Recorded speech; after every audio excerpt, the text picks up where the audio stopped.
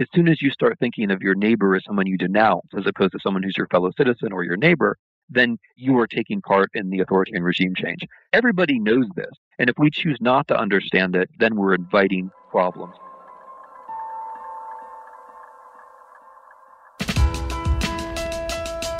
Welcome to The Art of Charm. I'm Jordan Harbinger, and I'm here with producer Jason DeFilippo. Today we're talking with Timothy Snyder, a professor of history at Yale and one of the most celebrated historians of the Holocaust. His latest book is On Tyranny, 20 Lessons from the 20th Century.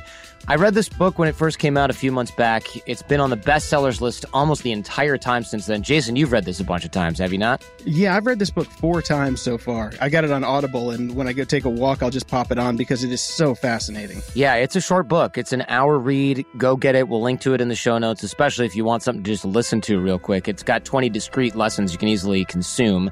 You should listen to this episode if you want to learn how to think to protect your rights and our democracy. We'll discuss mindsets to become and stay aware of shifts in how we and others around us think and behave. We'll detail small actions we can take every day to ensure that we're doing our part to maintain an open and free society for ourselves, our families, and our communities. And last but not least, some scary historical comparisons and some even scarier current comparisons that we can use to become sharper and more discerning critical thinkers when it comes to consuming information and with respect to our roles in America or the world today. Now, let's hear from Timothy Snyder.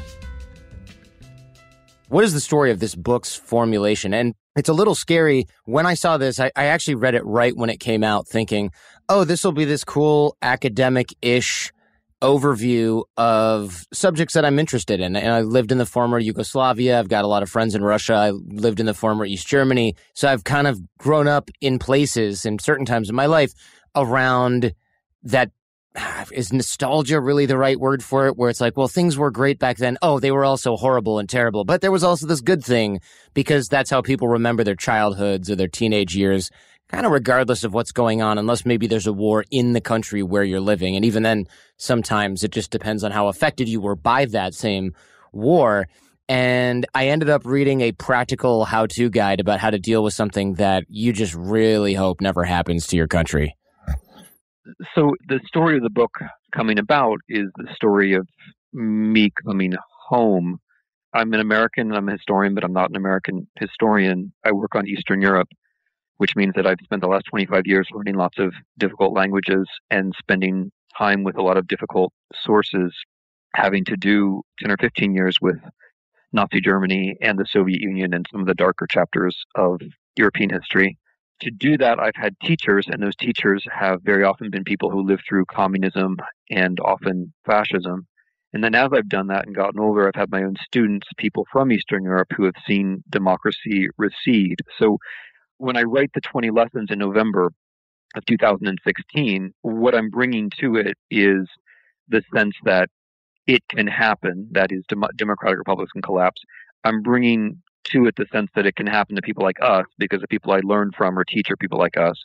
And then also the sense that it can happen here because I just don't have the assumption that Americans are wiser or smarter or nimbler than my friends in other countries where democracy has collapsed. That's all in the background when Mr. Trump wins the election. I'd been worried over the course of 2016. I'd written a fair amount about the Russia story, which I think I was actually the first person in the U.S. to write about. I wrote about interference in the elections in the summer of 2016. What I was thinking in November was that this is going to be a shock. What I can do is I can try to compress the things that I think I have from wiser heads than me, basically, from the people who've experienced National Socialism, communism, try to bring that into some kind of crisp, clear form quickly so that Americans can make use of it while there's still time to do so. That's the story of the book. So it comes out of, 2 times. It comes out of my whole adult life, and then it comes out of that specific moment, which I wanted to react to quickly. We want to hope it's not going to happen to our country, and we want to make the distinction between our country and other countries. And we want to imagine, and I think the huge majority of Americans do imagine, that America is somehow cut off from the rest of history, that America is somehow special. And you see how people spin their wheels when that's clearly not true. So some of the main reactions from people who were worried about the election of Mr. Trump were things like, well, we've always been a free country, we've always been a democracy, which is not really true. The institutions will protect us, or, fundamentally, it can't happen here. And the problem when you don't know the history of authoritarianism is you don't realize that your own normal human reactions, those forms of exceptionalism, which are pretty harmless day to day, are a complete moral and political trap when your institutions are actually at risk. So I was writing the book to make sure, to try to help to make sure that people wouldn't just turn their heads away, wouldn't just say it can't happen here, wouldn't just say that America is exceptional, because, in some ways we are, in some ways we're not, but you don't know how wonderful you are until you've actually been tested. And now's the moment when we are being tested. I think it is an interesting phenomenon, really, for lack of a better word, that we as Americans don't get how lucky we are in terms of our government, in terms of our history, especially if you are a white male American. You really don't get it because you never really had to deal with it in your lifetime, no matter how old you are, if you're still alive. And we don't really see that democracies can fail. We can get unlucky pretty fast as far as being Americans, especially the middle-class white dudes in America. And the Americans of today are kind of like the Czech or pre-communist Eastern Europeans of not even a century ago. Yeah, no, there's a lot of wonderful stuff in that comment. I mean, I love that you mentioned Czechoslovakia because the Czechs are actually a good example of a country which in the 20s and 30s was more democratic than the United States was at the time by many measures, including its acceptance of minorities, and yet nonetheless collapses into communism after the Second World War in 1948. And many people at the time thought it was a good thing. Many people were in a kind of dream state or kind of alternative reality, which Milan Kundera captures very nicely in his novels. And those are people who are very much like us. I mean, if anything, politically, probably a little bit more savvy than we are. I also love that you mentioned luck because I'm not an American historian, but when I look at the U.S., I think, yeah, there are these moments where we had to have good leadership. And damn, were we lucky with Washington, with Lincoln, with Franklin Delano Roosevelt. I mean, every couple of generations, we had to have a good leader. And by the standards of the time, those were exceptional leaders. Now the next moment, and we're unlucky. We have terrifyingly bad leadership. If we'd gotten lucky now, we would have gotten lucky, but we didn't. And so in that sense, it's the first time we really have been tested. And then your point about U.S. history is also really well taken. Part of our notion of exceptionalism, that we're not vulnerable, is this conceit that we've always been a democracy, but we haven't really meaningfully been a democracy. There are plenty of countries who have been more democratic than we have been at various times, including right now. We're not a model democracy now, but the story that America's been a democracy for 200 years is that's something, as you say, that, one white guy says to another white guy nods. Women have been able to vote for a century. African Americans have been able to vote for half a century. And in the last 10 or 15 years, we've actually been moving away from democracy with the more specific gerrymandering, with the voter suppression laws, with Citizens United and the endless money in politics. We've been drifting away from democracy rather than moving towards it. So democracy in America is a kind of aspiration. Part of what I'm after in the book is to remind us that democracy has to be an activity, not just waiting for 2018 or 2020, but acting in such a way that we might get better outcomes in 2018 and 2020. So if Americans are no wiser than the Europeans who saw their democracy yield to fascism, Nazism, communism, depending on which part of that geographical disaster you were a part of, our advantage really is what? That we can learn from watching what happened over there from a distance, hopefully? Yeah, I mean, this is why the book is a case for history. You're right, it's absolutely not an academic history book. It's something quite different.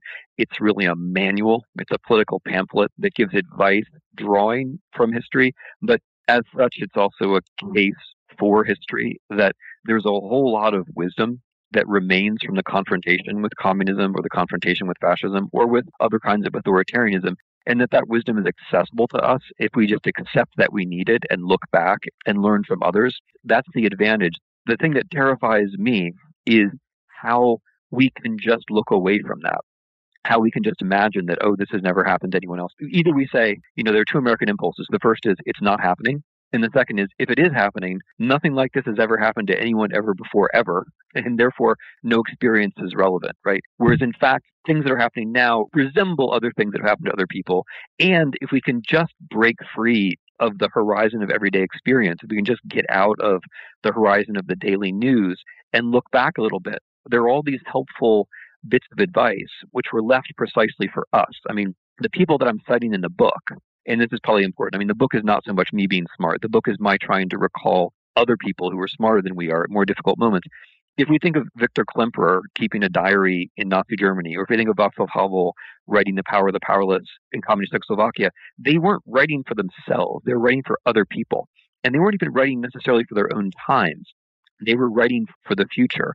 And that's the generosity that we have to accept. If we can accept that, then the way we see the present changes. Because instead of just being stunned and confused and overwhelmed by the daily news cycle, we can think, okay, I'm part of some kind of a tradition of people from whom I'm going to learn. And then I can take what I've learned from them into today and into the future, and I can make a little bit of a difference.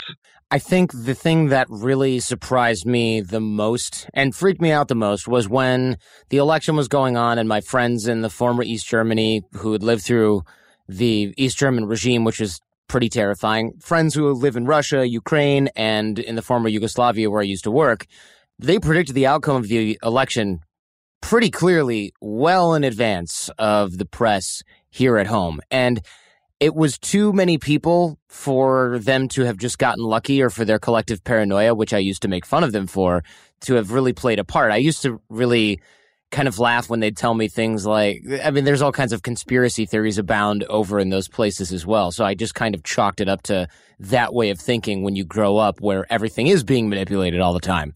And you do really only have a one-party state. And it was kind of disturbing when they said, this is what's going to happen because this is who's going to believe it. And this is the reaction that's going to happen as a result. It turns out that we gave ourselves a lot more credit than maybe we were due in many ways. Yeah, I had a very similar experience as I was kind of going in and out of my American bubble in 2016. I try to look at America from a Russian point of view because, there are lots of smart people in Russia and, they overdo things and they see conspiracies when they're not there, as you say, but very often they can be quite penetrating about aspects of American life that maybe we would be shy about being specific about. When you look at the U.S. from a Russian point of view in 2016, you think, yeah, here's a vulnerable society, here's a polarized society, here's a naive society where people are not critical about what they read. Here's an electoral system which is shockingly open to outside interference, both technologically but also just morally because no one expects it to come. I'm kind of describing what the Kremlin actually did to us, but I'm trying to say something broader, which is that if you take a step away from the U.S. and look at it, it does actually look rather vulnerable to the kind of thing which hit us in 2016. And yeah, my experience was similar to yours where, my friends on the Polish left or my friends on the Ukrainian left or my Russian dissident friends were saying that this could happen. Because they recognize Trump as a kind of politician, but also because they recognize the fake news and the kind of subterranean propaganda of the attacks on Hillary Clinton and the stolen emails as a kind of politics they knew and which they knew could work, especially in a place where they hadn't been tested. So, one funny thing about Ukrainians, for example, is that they're much more resistant to this kind of thing than we are because they've seen it before, they've grown up with it, they know what it is. I had this funny experience where a Ukrainian war journalist friend of mine dropped into Ohio, and within a day, she was saying Trump's going to win. And I thought, it's interesting that one smart person coming from a completely different society who actually just goes and talks to people is going to get it right, whereas our entire media complex is basically going to get it wrong. There's an upside to this, although it's a bit of a strange upside. And the upside is to recognize we are in one world, that we can learn from other people. We're not these problems that we have. One of the things we can do is we can reach out to other people and learn from them. And that's part of what the book does. Some of the lessons in the book, for example, even the term corporeal politics, which just getting yourself outside and doing your politics outside and not in front of the screen. These are things that I've learned from younger people, from democracies that have been challenged. So that can be heartening to realize that you're not alone. I think that is heartening in some ways, but it's also disheartening because I don't want to live in Ukraine. I lived in Ukraine before, and I didn't like the government there. Yeah. No, I'm trying to give an upside at the end. In a way, this is the whole approach of the book, that the range of possible outcomes is a lot broader than Americans usually. We think, oh, well, it's going to be some form of democracy, but why should it be? That's not the lesson of history at all. We have people in the executive branch now who are indifferent and hostile, in fact, to democracy and the rule of law. So our imagination may only extend to various forms of democracy, but reality extends much further than that. It's like what we can see is the visible spectrum.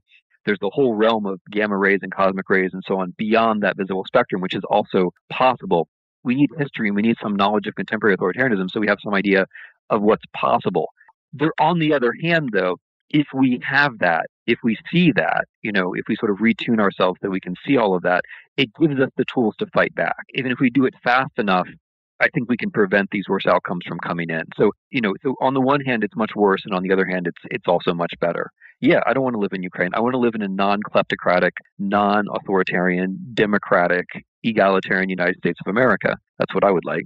So then if things like that, if things like democracies failing, which usually happens, it doesn't mean they fall into something like Nazi Germany or the Soviet Union, but democracies set up with good constitutions and good faith generally do fail. Just that's what history says. And you're a historian, so you can correct me if I'm wrong. But it seems like, of course, we don't think those things are possible here.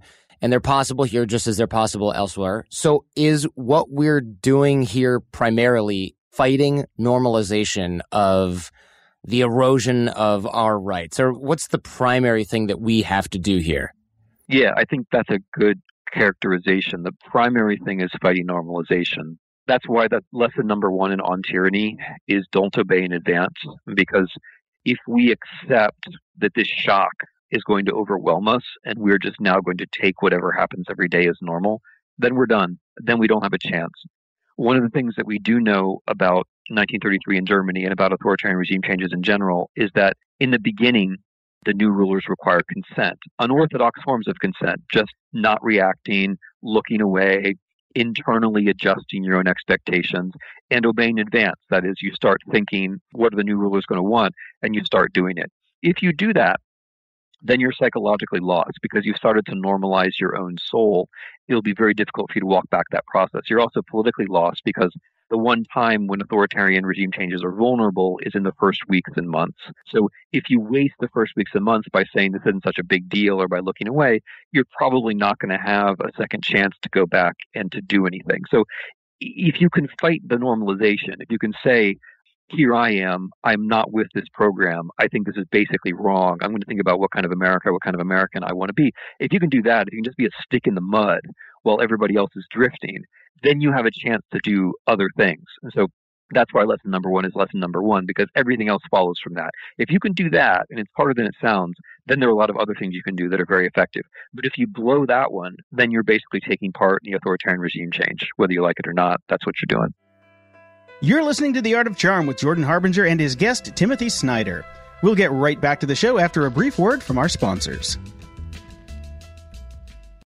Over the last 17 years, we have launched our fair share of online courses, coaching programs, and finding the right platform has always been a challenge. They say if you do what you love, you never work a day in your life. But if you're an entrepreneur, you know the hard work that comes with it. That's why you need Kajabi. Kajabi makes it easy to run your entire online business from one platform so you can focus on what you love, creating. Kajabi is the ultimate all-in-one platform that helps creators and entrepreneurs build successful online businesses by unlocking predictable, recurring revenue. No matter your niche, Kajabi makes it easy to turn your skills, passions, and experiences into enriching online courses, exclusive membership sites, subscription podcasts, thriving communities, personalized coaching, and more. The best part? Kajabi doesn't cut into your revenue because everything is owned and controlled by you. So keep 100% of what you earn. And with Kajabi, you also get robust analytics, easy payment options, email marketing tools, and customizable website templates, all built in. You don't even need a huge audience to make sustainable income. There are thousands of creators on Kajabi making 6 and 7 figures with less than 50,000 followers. Right now, Kajabi is offering a free 30-day trial to start your business if you go to kajabi.com/charm. That's KAJABI.com/charm. Go to kajabi.com/charm and join the creators and entrepreneurs who have made over $7 billion. Lennon and McCartney, Jagger and Richards, Watson and Crick, AJ and Johnny. What about the perfect duo when it comes to growing your business? Well, that's you and Shopify. That's right, Johnny. Shopify is the global commerce platform that helps you sell at every stage of your business. From the launch your online shop stage to the first real life store stage, all the way to the did we just hit 1 million orders stage? Shopify's there to help you grow. Whether you're selling your own fire merch or promoting your productivity programs, Shopify helps you sell everywhere. From their all-in-one e-commerce platform to their in-person POS system, wherever and whatever you're selling, Shopify's got you covered. Shopify helps you turn browsers into buyers with the internet's best converting checkout, up to 36% better compared to other leading commerce platforms. And sell more with less effort. thanks to Shopify Magic, your AI-powered all-star. What I love about Shopify is no matter how big you want to grow, Shopify gives you everything you need to take control and take your business to the next level. In fact, Shopify powers 10% of all e-commerce in the U.S., and Shopify is the global force behind Allbirds, Rothy's, and Brooklinen, as well as millions of other entrepreneurs of every size across 175 countries. Plus, Shopify's award-winning help is there to support your success every step of the way, because businesses that grow with Shopify. And AJ, you don't have to just sell your stuff anymore. With Shopify Collective, you can curate products to sell from the brands that you love, giving your customers more variety and your business more sales. Shopify is your no-excuses business partner. Sell without needing to code or design. Just bring your best ideas, and Shopify will help you open up shop. Sign up for a $1 per month trial period at shopify.com/charm. Go to shopify.com/charm now to grow your business, no matter what stage you're in. Shopify.com/charm. Thanks for listening and supporting The Art of Charm. Let's get back to Jordan and Timothy Snyder. Can you give us an example of what it means to obey in advance? You said yes to try to figure out what the regime wants and then do it, but what does that look like in practice? Yeah. So one would be the moment of victory. So you could be the kind of person who thought that Trump was unacceptable for whatever reason. Let's say you thought he was an opponent of the rule of law, which he is. Let's say you thought that he wasn't a patriot and someone who was likely to betray the U.S., which he also is. Let's say you thought he was a misogynist, which he also is. Let's say you just categorically oppose him. But then the moment when he wins, you find yourself saying, oh, but on the other hand, maybe he's got a point about X, Y, or Z. And as soon as you open that aperture, then all the poisonous air starts to rush in. And the next thing you know, you'll be saying he's right about something else, something else, something else. And before you know it, you're saying, well, he's just he's got his problems, but he's just a politician like the others. If I could summarize that, it would be like the expression on Wolf Blitzer's face on election night. Like people realizing that they think it's their job to make this normal. A second example would be at the level of civil servants. So historically, in Germany, for example, if the civil servants hadn't treated the Hitler regime as a normal top of the hierarchy, then the Hitler regime wouldn't have been possible. And I'm not saying that we're exactly like that or that our civil servants are that yielding, because they're not. But it is a reaction in the civil service to say, okay, the new leadership is going to be against human rights. And therefore, I'm going to start preemptively disabling that part of my job and doing it even before the orders actually come down. That's built into people who work in bureaucracies, and they have to think, they have to be active if they don't want to do something like that. A third example of not obeying in advance has to do with the most fundamental one, I think, and there are other chapters in the book about it, has to do with accepting what's true or what's not true. So one of the forms of normalization that you see a lot of in the United States, and it's the one that the authoritarian regime changes are aiming for, and it's the one that authoritarians of the Putin and Trump variety prize more than anything else, is when people say, well, I'm not really sure what's happening because on the one hand, these media say this, and on the other hand, these media say that. The president Trump says this, and Comey says the other thing. I don't really know. And that's obeying in advance, because as soon as you give up on figuring things out for yourself, you're then just going to drift, because without the ability to figure things out for yourself, you're basically done. So those are some of the ways it can look. So what are the differences between media silos, right? Because that's what a lot of people do say. They say things like, well, this news is probably fake, so that other news is probably fake. I'm just going to watch Netflix. Or, sure, Comey said this in the hearing, but, he leaked this other information. I mean, he said that too, and then this other side said that, so we just don't even know who's telling the truth. I give up. Again, I'm going to go watch Netflix. Why bother? Everyone's a big liar. If you want to be an authoritarian, that's if you want to be in an authoritarian society, that's exactly the pose that you need to strike, and that's exactly the mood that you need to have. And I think it's pretty important for people when they say, I'll use your phrase. When people say, I don't know, I'm just going to watch Netflix, that means that you are actively taking part in the transformation of the United States of America from a republic to an authoritarian regime, if that's your attitude. We're not in a moment where you have options that aren't choices. Everything you do is a choice. If you just say, I don't know, I'm going to go sit on my couch, you're making a choice, and the choice is for authoritarianism. And let me just explain that. If you want to have a republic, that means you have to be a citizen. And being a citizen means you try to figure things out for yourself.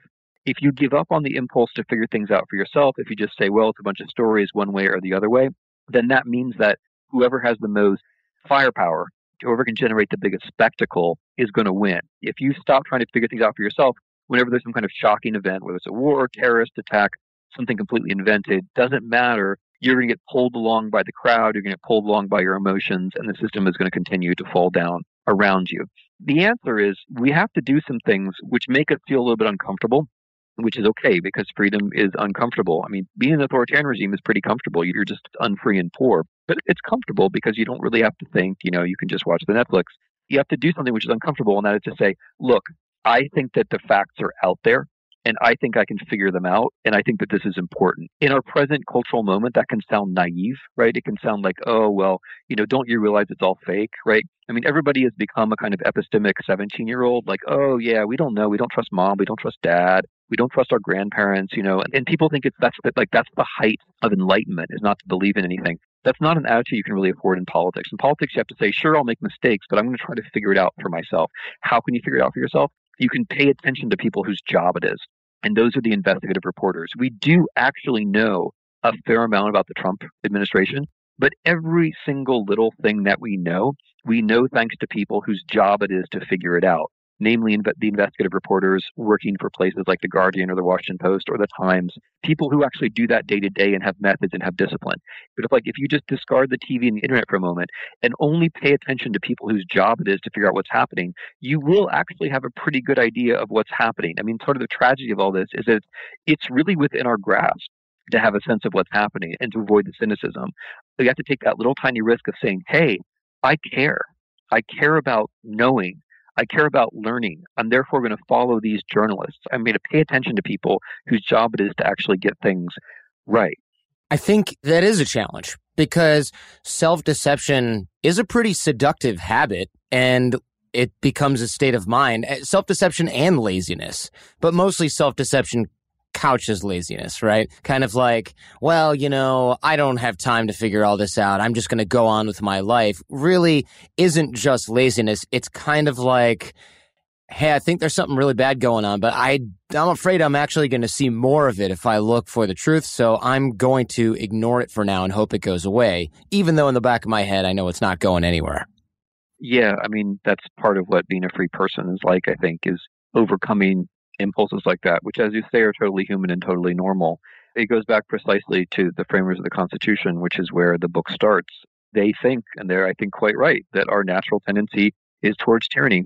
They're worried that when push comes to shove, Americans are not going to cut it. I think, justified in worrying about that. If anything, they thought the Republic was going to last much less long than it actually has lasted. So, I mean, I think if they were looking, it's a stupid thing to say, but if they were looking at us now, they wouldn't be surprised that we deceived ourselves or that we were lazy or that in some part of our body or some part of the political system, we actually want to have authoritarianism so we don't have to think about things. That wouldn't surprise them in the least. They thought that we would have to have appropriate institutions such as the free press to alert us, to give us a chance of not acting in this way. They thought we had to have checks and balances so that the judiciary, for example, could react against the executive to give us a chance of thinking in a way which is contrary to the way that the leaders are going to think. But now I'm going to say something completely different, which is that a lot of this is actually habit. So a lot of what the book on tyranny is trying to propose is that how we carve up the time in our days can have a great influence on how we think about the politics of the world, how much influence we think we actually have. If we can manage to do little dumb things like spend an hour or less on the internet every day and subscribe to newspapers, then that unbelievably elementary habit of picking up a newspaper at the doorstep can make us feel more connected and more active in the world. If we just sort of drown ourselves on Facebook until we've had enough and then turn on the TV, not only are we less well informed, but we also feel helpless. We feel like we can't really do anything. There's just too much variety. A lot of it has to do with how we actually treat our bodies. Like, what do we do to our bodies? What kind of day do we have every day? And that's as close to fitness guru as I'm going to get. So my response is over. So what can we do to actually increase our ability to take responsibility? In fact, one of the things that you mentioned in the book on tyranny is to take responsibility for the face of the world. In other words, or at least in my other words, maybe be skeptical about propaganda and the things you hear, search for truth and things like that. And also, this is one of the primary functions of this show in many ways, is to challenge people to think about things they might otherwise take for granted. What else can we do to motivate ourselves to take responsibility for the things that are happening around us, for the conversations people are having? You even get into this when you talk about defending the language, and it seems almost a little bit ridiculous on its face until I read it to understand what you meant by this, that we should actually monitor the language we're using in our own heads or that we're using in conversations with others.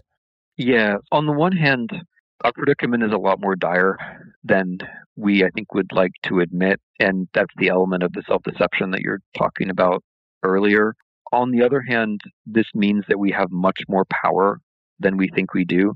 Since authoritarian regime changes require consent, we have all kinds of powerful, although relatively simple ways to deny consent. All kinds of things which ordinarily might not be that politically significant are much more politically significant now. So, for example, the small talk.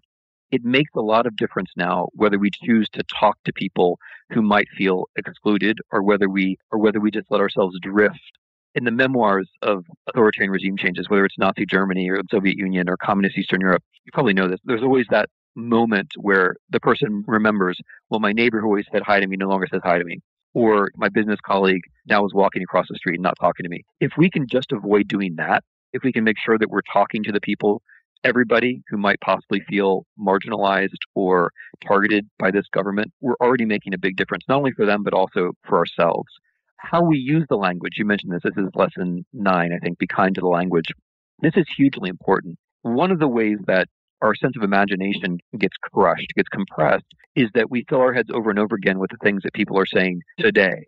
And of course, it's natural to try to figure out what's going on today. I mean, very exciting things are happening every day. But the way that the news covers it is by using extraordinarily small vocabulary, which is largely designed by the administration and its opponents every morning pitching a few very short cliches to the media about what's happening. And then those talking points, pound their way into our brains over the course of the news cycle. If we read, if we take some distance, if we use broader swaths of the language, if we have enough time in our day to read a few pages of a novel or a few pages of a history book, then we can express ourselves differently. And just in the act of expressing ourselves differently, we also broaden the political discussion so that it becomes less about the yes and the no, less about accepting or denying the day's talking point, and more about perhaps what's figuring out what's going on. If we all use the language more broadly, we end up broadening the whole public sphere, and we end up creating the possibility for more connections among people. These are all, and face of the world, which you mentioned. This is also hugely important. I mean, the example which is closest to my heart are the swastikas, because I work on the Holocaust. There are now more swastikas in the U.S. than there were before. There are also more people who are getting up early in the morning and whitewashing the swastikas than there were before. And those people are making a difference, because if we get used to seeing the swastikas, then we can also get used to other things. Where we are means that little activities, especially regular ones, can make a huge difference. But we have to accept where we are. If we accept where we are, then we can also see that these small things, which don't appear to be political, actually are politically very powerful. Why is that? This seems like such a small thing. Like, again, going back to the language, who cares if I use the same tropes that are on the news or that pop culture sources are using? Aren't those the same ones that are being used by both sides? I mean, isn't that the common language? Why should I worry about which words we're using? And on that same note, why does it matter if I talk to the people I work with or talk to my neighbors or I don't? I mean, I have definitely noticed that difference in Eastern Europe and even in the former East Germany. People just didn't talk to each other that much even afterwards because it wasn't really a culture that was built out like that. And there were our immediate neighbors in Germany that we were very close to. But when I looked in countries like Yugoslavia and things like that, a lot of the people, they didn't even really know who lived in their same apartment building. When I was in Ukraine, there were people that lived in the same building as us with the family that I lived with, and they'd been there for years and years and years. And we saw people in the hall, and when I was with them, they never said anything. I thought that was really weird. You answered your own question really beautifully, but I'm gonna take a stab at it anyway. When Americans think about what an authoritarian government would look like, or what a repressive state would look like, I think we first think of the big personalities. We think of Hitler, we think of Stalin. And then we imagine a government that has unlimited power, which is just overwhelming, which can do whatever it wants. And when we do this, what we're effectively doing is we're ascribing to Hitler and Stalin superpowers. These people just kind of stride onto the stage and they can do whatever they want. That way of thinking about it perfectly destroys all of our responsibility, all of the responsibility of the Germans, all of the responsibility of the Russians or whoever it might be. Because it's always the case that Masses of people have to in some way participate, if only passively, if only by letting things happen. Not letting things happen involves thinking of yourself as an individual and choosing how you're going to talk and how you're going to make your way through the world. Just the very decision that you're going to be an individual and that you're going to talk about things in your own way actually matters tremendously, because it means, to take your example, that you can talk to your neighbors or you can talk to somebody in a bar who may or may not agree with you completely. But if you've got your own way of talking, which doesn't immediately fall into one thing or the other thing, then you might find some other areas where you can agree or where you can at least get along and where they see you as a person, and maybe something that you say sticks in their mind and ends up having some kind of conversation later on. Another very important thing is the possibility of trust, right? So this is something we take for granted. We take trust for granted like we take air for granted. There are all kinds of things that are possible in our basically functional rule of law society that depend upon trust. Trust depends on language. If we get so deep down in our silos that we can't communicate one with the other, if we all just repeat various kinds of cliches, then we end up not trusting one another. If we don't trust one another, then we can't really have the rule of law and we can't really have democracy. I'm thinking of this because of your example of Ukraine or of post-communist situations. In Soviet setups, people were only free in the kitchen. People did have a deep sense of trust, but for a very small number of other people, usually family members or close friends, and you would talk in the kitchen, literally in the kitchen. It's normal for a totalitarian state. If you want to avoid that kind of thing, you have to try as an individual citizen to keep the trust going, to keep the communication going outside of the home in other places. One way this really struck me was in the run-up to the election, where I realized that when I was talking to people about politics, that I was very often not talking to them. I was interrupting the conversation they were just having with their Facebook feed. It was like I was intervening, in their desire to be all alone with the one thing which they trusted, which was their computer, basically. If we go too far in that direction, we're just not going to trust one another as people. But I think we can break that. We just have to be aware that it's happening. We'll be right back with more from Timothy Snyder after these messages. Johnny, we know if you listen to the show, you are driven. In fact, we're driven by the search for better. But when it comes to hiring, the best way to search for a candidate isn't to search at all. Don't search, match with Indeed. If you need to hire, you need Indeed. Indeed is your matching and hiring platform with over 350 million global monthly visitors, according to Indeed data, and a matching engine that helps you find quality candidates fast. Ditch the busy work. Use Indeed for scheduling, screening, and messaging so you can connect with candidates faster. And Indeed doesn't just help you hire faster. 93% of employers agree Indeed delivers the highest quality matches compared to other job sites, according to a recent Indeed survey. We have hired a lot of team members over the last 17 years. Going through endless resumes, well, that's a time sink. But you know what else is a time sink? Interviewing endless people, because they're all going to give you the best face forward. That's why we love Indeed, leveraging over 140 million qualifications and preferences every single day. Indeed's matching engine is constantly learning from your preferences. So the more you use Indeed, the better it gets. Join more than 3.5 million businesses worldwide that use Indeed to hire great talent fast. And listeners of this show get a $75 sponsored job credit to get your jobs more visibility at Indeed.com/charm. Just go to Indeed.com/charm right now and support our show by saying you heard about Indeed on this podcast. Indeed.com/charm. Terms and conditions apply. Need to hire? You need Indeed.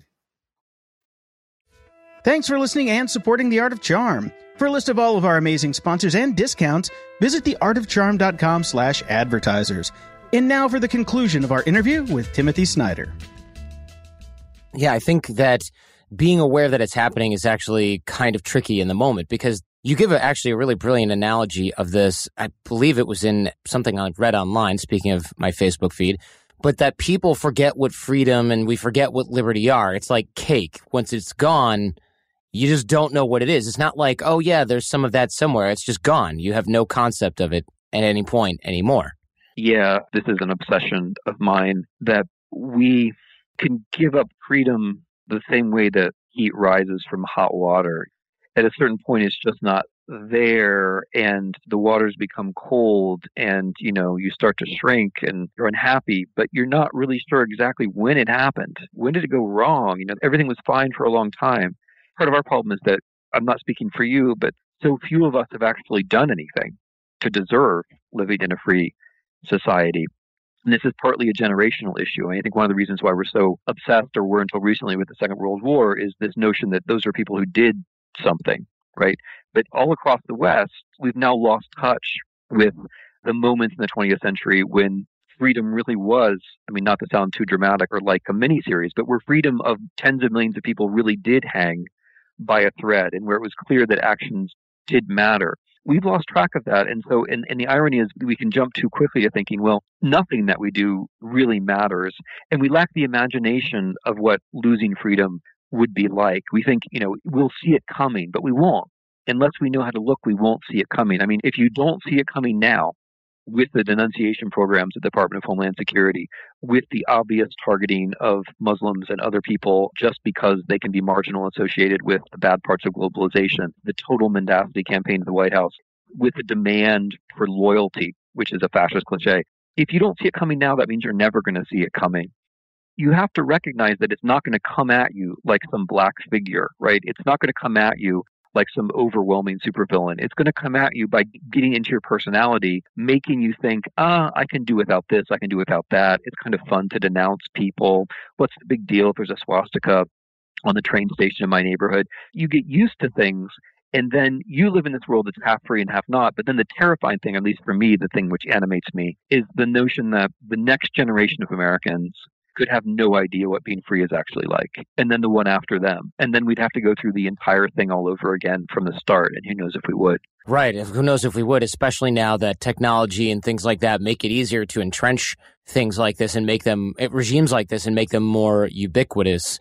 When you see outside resistance reforming Germany, that resistance came from a free United States. It wasn't going to happen from inside, most likely. And if it did, it was going to take a long time. There's a reason that Hitler called it the 1,000-year Reich. It wasn't something that was going to stop in his mind with another election during his lifetime or during the next 10 lifetimes of people that he had planned to succeed him. Labeling groups of your friends and neighbors is the bad part of globalization. Picking out a group of your neighbors and citizens, fellow citizens, and associating them with some sort of worldwide globalist threat. Well, gee, that sounds like 1930, doesn't it? Well, yeah, of course it is. And it's a quite conscious use of that history. One of the reasons why we can't afford to let history go is that people who like the 1930s haven't let history go. American and European right-wing and fascist thinkers of the 1930s are in fashion in the alt-right. They're in fashion with Mr. Bannon. We can say, that doesn't really matter, but if it matters to the people who are governing us, then it matters to us directly, whether we like it or not. You're exactly right. Fascism is a few things, but one of the things that fascism is a way to handle globalization. Globalization is inevitable. It's just there. It's not the fault of you. It's not the fault of me. It just so happens that we're living in a world together with lots of other people, with one economy which is linked in impossibly complicated ways. And you can either face up to that, try to deal with that, say, okay, we're going to have policies which are going to minimize the inequality and maximize the opportunity, and we're going to be real citizens about this and face up to it. Or you can say, well, globalization is not really a condition, it's a conspiracy. It's not impersonal, it's personal. And here are the people. And those people for the fascists were the Jews usually, although not always exclusively. They can be the Jews now, but they can also be, it can be the Mexicans, it can be the Chinese, it can be the Muslims. The way that this works, regardless of whether it's X, Y, Z, P, D, or Q, the way the politics works is once you start accepting that your neighbor is not your neighbor, but is an element of a larger global conspiracy, then you stop being a citizen of the country and you start being what you think of as a defender of the virtues of your special group from this global threat. As soon as you start thinking of your neighbor as someone you denounce, as opposed to someone who's your fellow citizen or your neighbor, then you are taking part in the authoritarian regime change. Everybody knows this, right? Everybody in the White House understands this. Even Mr. Trump understands this at some gut level. And if we choose not to understand it, then we're inviting problems. Yeah, and the global thing really is striking. I spend a certain amount of time reading the Twitter feeds of people with whom I disagree, and it's really striking how a lot of folks on the American right talk about the globalism, which is an imagined conspiracy. And they do it to the exclusion of real enemies, of actual threats. So, I mean, one thing which is weird, which is happening now, is a lot of folks on the right are spending their Twitter feeds talking about resisting globalism when there actually is a foreign enemy. There's an enemy which has interfered in our elections, and we're going to overlook real problems, real threats, in order to create imaginatively some kind of conspiracy. That's where we are right now. Here's a question that I hadn't planned on asking, but you're just the right guy for this. Russia in the 90s dipped into democracy and then got out of democracy pretty fast. I read a ton about Putin. It's one of my obsessions that doesn't seemingly have any connection to the things that we talk about here on the show, although it's starting to become so important that I can't ignore it. But the Russian system stabilizes inequality because it uses fear and scarcity, etc., to keep the status quo. And when we look at guys like Putin doing extreme things like blowing up apartment buildings inside Moscow using the security service to scare people into obedience, that stuff is not even just straight out of 1984. It's straight out of 1984's the nightmares that people have in the book 1984. Why is this model spreading? It seems like there's some obvious answer that I'm missing here. I mean, does Russia have to spread this negative, disastrous model because Russia isn't becoming more like Europe and the USA? They've got to somehow try to make the USA and Europe more like Russia. Is that the case? And if so, why? How does that work? No, I think you captured it pretty well. It's a little bit like in the 1990s, we could think our institutions are going to spread from west to east. There's a kind of, a gravity to this. Things are going to slide from west to east. People are going to become more like us. Whether we've noticed it or not, in the last 10 years, that seesaw is now tilting the other way, and things are rolling down from east to west. And many of the things, as we were talking about before with respect to elections, many of the things that have happened here in the last year already happened in Russia, whether it was 5 years ago or 10 years ago or 20 years. I think what's happened is that the current Russian regime recognizes, that it can't actually reform the country or address the terrifying levels of economic inequality without losing their own grip, and B, they can't bring Russia closer to Europe or the European model, again, without losing their grip. And rather than conceding defeat, they've done something which is very intelligent, which is to say, we're going to deny that it can get any better. So this is how Russian authoritarianism is different from the big ideology of the 20th century. The big ideology of the 20th century said, there's some better world out there and we're going to get there. And they said liberal democracy is irrelevant because liberal democracy is failing and it's much worse than these utopias we've got. What the Russian leadership says is, nah, what they're saying is go watch Netflix. That's their ideology. Their ideology is, you know what, liberalism is a joke, democracy is a joke, trust is a joke, it's all a joke, there is no truth.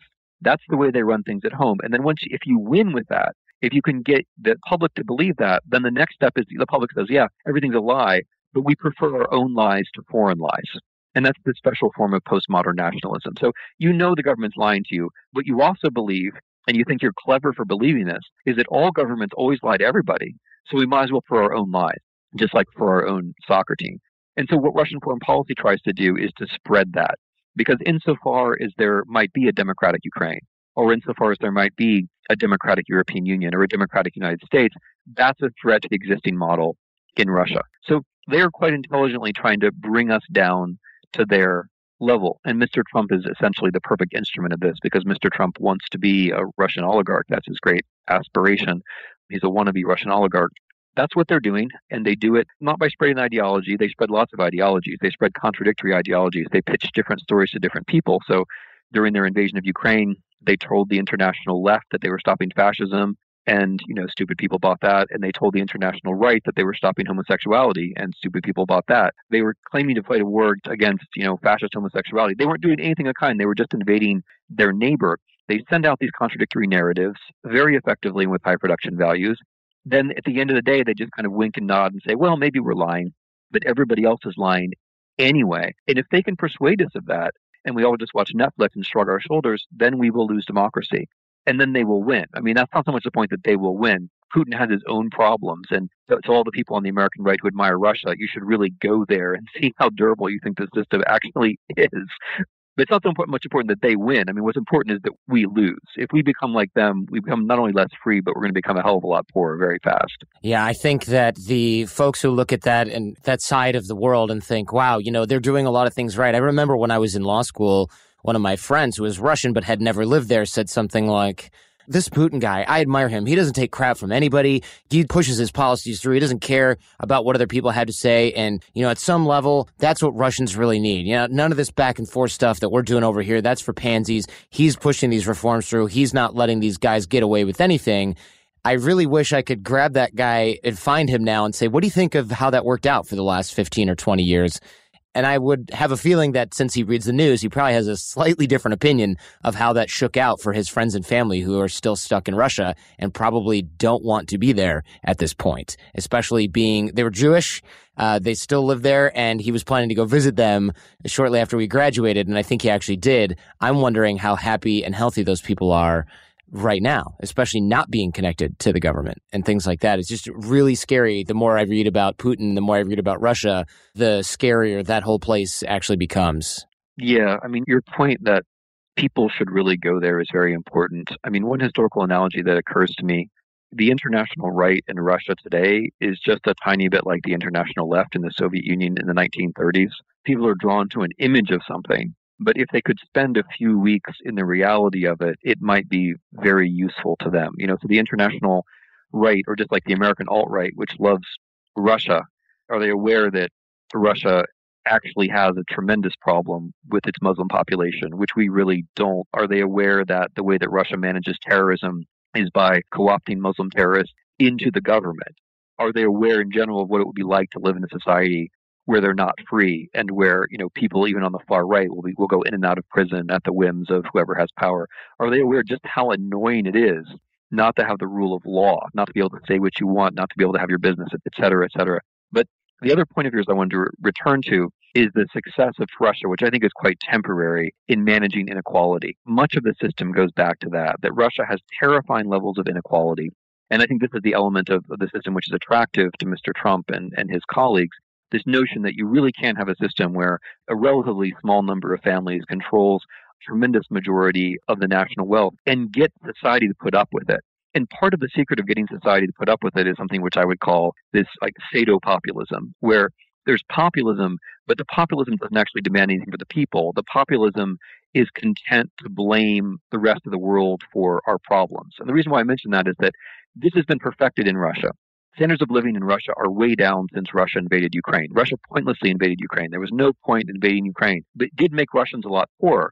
But so long as Russians believe that they're taking part in some grand struggle against the American superpower, yada, yada, they're willing to put up with it, at least for a while. And you can see this in Mr. Trump's policies as well. Pretty much everything that actual policy is going to do is going to make people poor. If you lose Medicaid, you're going to be poor. If you lose your health insurance, you're going to be poor. If we have tax cuts that benefit the rich, then most Americans are just going to be poorer. Americans accept it's okay for us to be poorer because we're working against the international globalist conspiracy or whatever it is. Then we too start shading into this pseudo-populism where you take the pain because you think there's some international point to it. I hope we're not going to get there. I believe that we won't, but we are at the beginning of a trajectory that Russia has already gone much further along. Tim, thank you so much. This has been very enlightening in kind of a scary way, but sometimes those are the best shows. So I really appreciate your time, and I definitely appreciate this book. I will be giving away several copies of it because it's really short. I've said this in the beginning of the show in the introduction. It's a short book. I think I read it in an hour, and that was because I just sat down and did it. It was really easy, really interesting. It's got 20 little discrete lessons that you can stop if you get interrupted by your kids or life and come right back to it. And it's pretty darn important, and it becomes more and more important every single time I turn on the news, it seems. Thanks so much for the conversation. I really appreciate it. It was a pleasure to talk to you. I hope we can do it again. Well, Jason, what do you think? Did we do it justice? I think so. This was fascinating. I was listening along, trying to take notes and do my usual job, but I was just so sucked into the conversation, I may have missed a few. Yeah, he's well-spoken. The guy's writing is really, really good. It's something that I think it's a very unfortunate necessity right now because we do, as Americans, and myself included in this, think, oh, this can't happen here. This won't happen here. There's going to be institutions that will protect us. Eventually, people will decide they've had enough, or people who voted one way or the other way or are in positions of power will eventually say, to heck with this, and they'll pull the emergency brake. As we can see from historical examples, that's not always what happens, and that in itself is actually quite terrifying. So great big thank you to Timothy Snyder. The book title is On Tyranny, 20 Lessons from the 20th Century. Of course, that'll be linked up in the show notes for this episode. And if you enjoyed this one, don't forget to thank Timothy on Twitter. We'll have that linked in the show notes as well. Tweet at us your number one takeaway from Timothy Snyder. I'm at The Art of Charm on Twitter. And remember, you can tap our album art in most mobile podcast players to see the show notes for this episode, and we link to the show notes right on your phone. I also want to encourage you to join us in our AOC challenge at theartofcharm.com/challenge, or you can text the word charmed, CHARMED, to 33444. The challenge is about improving your networking and your connection skills and inspiring those around you to develop a personal and professional relationship with you. It's free. It's a great way to get the ball rolling. In fact, that's the whole idea. It's a unisex challenge, of course, as well. It's a fun way to get the ball rolling, get some forward momentum when it comes to relationship development and networking skills. And we'll email you our fundamentals toolbox that I mentioned earlier on the show. That includes some great practical stuff ready to apply right out of the box on reading body language, having great nonverbal communication, the science of attraction, negotiation techniques, networking and influence strategies, persuasion tactics, and everything else that we teach here at The Art of Charm. It will make you a better networker, a better connector, and a better thinker. That's theartofcharm.com/challenge, or text the word charmed, CHARMED, to 33444. For full show notes for this and all previous episodes, head on over to theartofcharm.com/podcast. This episode of AOC was produced by Jason DeFilippo. Jason Sanderson is our audio engineer and editor, and the show notes on the website are by Robert Fogarty. Theme music by Little People, transcriptions by transcriptionoutsourcing.net. I'm your host, Jordan Harbinger. Go ahead, tell your friends, because the greatest compliment you can give us is a referral to someone else, either shared in person or on the web. Word of mouth is everything. So share the show with your friends and your enemies. Stay charming and leave everything and everyone better than you found them.